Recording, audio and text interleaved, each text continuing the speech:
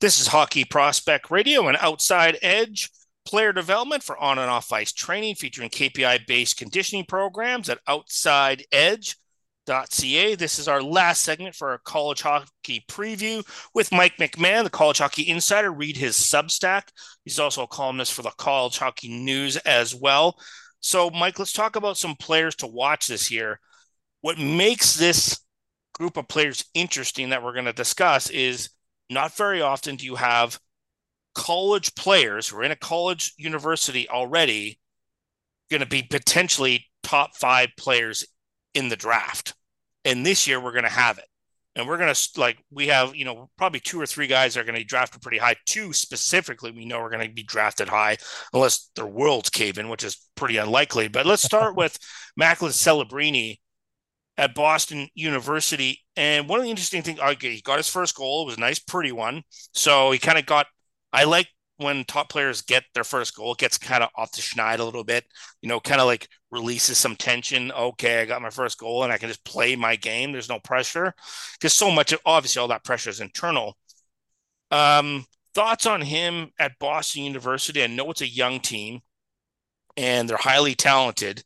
And I know, my buddy over there at Boston University, Bernie Corbett's all excited, of course, right? He's all fired up for the season. Thoughts on Yep. Celebrini and what his impact could be in Hockey East and Boston University, just based on, what you saw last year with Chicago Steel, and of course, the U18s where he blew the roof off the building and had 15 points in 7 games. Yeah. I mean, I had talked to a lot of scouts last year who had said to me flat out, he's the best player in the USHL right now. It's as a 16-year-old, and they were saying that in September. Right. Like, it was pretty well established early in the year. He's the best player in the league, Yeah. and he's just so dynamic. And you saw it in that game against Bentley. I watched most of that game, and that game was a dogfight. Like I give Bentley a lot of credit because they Andy Jones is their new head coach, came from UMass Lowell, and they played exactly like UMass Lowell. They were beating up a younger, uh, you know, uh, not physically as strong They put the BU body team on because they're him. younger. Yeah. Oh yeah, and that game was a dogfight. I was talking to you mentioned Bernie. I was talking to Bernie earlier today, and he said to me, he goes, I feel like I was watching Rocky One. He's like, we came in Apollo Creed, BU comes into that building, and Just here's swinging. the Rocky Bentley Falcons kept throwing blows, and we had to kind of sustain it and almost lost.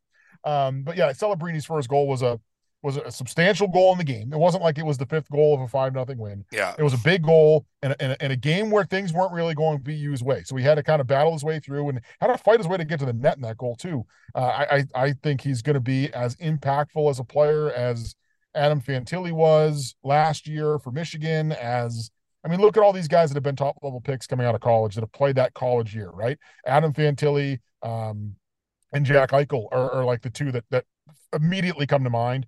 I think he's going to have a very similar year. I think he's going to be a guy that comes in and has Kyle Connor's a very similar Right. thing as well. It could be a 50, 60 point guy, 30 goals as a freshman, 60 points. It really wouldn't surprise me. I think he's that type of player. And I think even though he's on the younger side, he's physically gifted and physically And he's mature. not, yeah, and he's not small. He's 6 footed, like he's about No, 190 pounds. So like he's not like yeah, like like not a he's skinny going to high be able to school kid. sustain it. Yeah. Yeah, he's not a kid that's coming in at 165. I think he's physically mature enough to be able to handle it. And he's going to face older teams almost every night playing in Hockey East that are going to test him. And I think it's going to be a good way to get him ready to play in the NHL pretty quickly. But yeah, I think he's going to have a monster year. Yeah, I look at him and what I'm interested in is when he goes against the UMass Lowells, the Merrimacks of that Yep. conference, who are more grinding in terms of how they play. Like they'll go after him like Bentley did. And they're going to go after the team and just keep punishing him and see how he reacts when he gets frustrated in that situation. Because you know that, like, I think a lot of people, like a lot of my Canadian listeners, don't realize because they don't watch, a lot of USHL is comparatively the USHL. If you put just that league, minus the program, or even including the program against some conferences, they're probably better and more competitive and harder to Yeah. play against in that respect. So, him coming out of like USHL and pumping up 86 points in 50 games, it's this that's not like USHL is an excellent league in terms of look how many players get drafted out of there. Like that league has been really pumping it. So I'm curious to see what he does from that standpoint. I'm really excited to watch him play, and I'll be down to BU and watch a bunch of games. And because Bernie's been like poking me to come down and watch him play as well. I want to get your thoughts, and this doesn't happen all the time, but we got a Belarusian defenseman in Artyom Lashunov, 6'2", 200 pounds, right-handed shot. Came from the Green Bay Gamblers in USHL at Michigan State University. Has played 2 games, already has 2 points. He had 42 points in 62 games as a rookie in Green Bay in the USHL. You know, could easily be the number 3 draft pick this year overall as a defenseman. Like it's just interesting. It's a rarity. Not only do you get a Belarusian defenseman, but you get a Belarusian defenseman at Michigan State who's going to be, a top 5 draft pick in the NHL. Yeah, he's a player that I know that staff is really excited about. And like you said, He he already should has be. 2 points. Yeah, they already have 2 points. And the other thing that stands out in 2 games, he has 15 shot attempts. Yeah. 15 in Yeah. 2 games. And 13 of those have come in even strength. It's not like he's just, blistering shots from on the power play. Yeah. 13 even strength shot attempts in 2 games. From a freshman defenseman in the first 2 games he's played in college. He's going to have he's another one that physically is mature enough to play college hockey this year. I think for especially in that league, and that the Big Ten's formulated a little bit differently. They don't have that UMass Lowell, Providence, heavier, older Yeah. team. All the teams in that league kind of skew younger. I think he could have a real big impact this year and put up some big numbers for them because they're also, Michigan State kind of in that rebuilding mode. They're going to rely on him. They're Heavy. going to rely on him He could probably end up more being than any their other defenseman. he might end up being their number 1 defenseman for the like Yeah, in 5 games. He's their number 1 defenseman for the rest of the year. I would and, not be and shocked. and that's a really talented decor. Like Isaac Yeah. Howard's a first round pick, and he's in Yeah. that group. And Maxim Sturbach was a second round pick, and he's in that group. Like Yeah. it's a really good decor, and he could be, even though he's the youngest It's one, he could be the Sturbeck. best one. Yeah, Sturbeck is a good D, and it's just hard to find a right-handed shot who's that big, has that hockey sense and that mobility, like in that package. I And know it's crazy. yeah, I mean, honestly, like I caught him in the one game, and he looked like he was like not a sophomore, not a junior. He looked like a senior. This is like Yeah, almost like casually controlling the game. And I'm like, oh no, oh, watch this kid. Like not very often do you get to watch players like emerge like that as freshmen. It's really quite. I mean, we were obviously blessed last year to watch Fantilli just basically come in and like take his team by the scruff of the neck and just smack people around through that conference. He just destroyed teams on his own in yeah, he some did. cases. But this is where you get to see it from a defensive standpoint. Like that's really great. Especially as Yeah, and especially as a right shot. I mean, it just Yeah. for whatever reason, every team wants right shot defenseman. You can't find them, right? Like Yeah. my youngest son's younger, but he's a right shot defenseman, and I've taken him some games, and we'll go downstairs and I'm doing interviews after the game, and a lot of the coaches, we'll go up and say hello and introduce themselves, and what position do you play? Oh, I'm a D, and what do you're lefty or righty? Oh, I'm a righty, and they all say like, Oh, and come and play for me. keep being a right shot defenseman. You're going to end up having plenty of opportunities if you're a right shot defenseman. So yeah, I mean that's kind of just the cherry on top is he's a right shot. And it's just those guys are so hard to find. They're like unicorns. Yeah. I mean, for me, I guess the last D man obviously would have been Sanderson. That really sort of like in Mm-hmm. the last couple of years kind of went, whoa, like he's going to go high. Like, and I think Artem is similar in that. Now, obviously, they're not exactly the same players, and nobody skates like Sanderson except maybe his dad. So that he's a unicorn in that perspective. But you know, talk about like you've been covering college hockey for so long.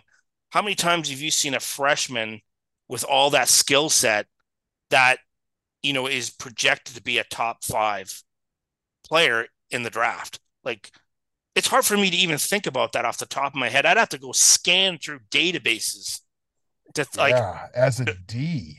other than Sanderson, I just don't remember a college hockey defenseman as a freshman that's going to be a top 5 pick.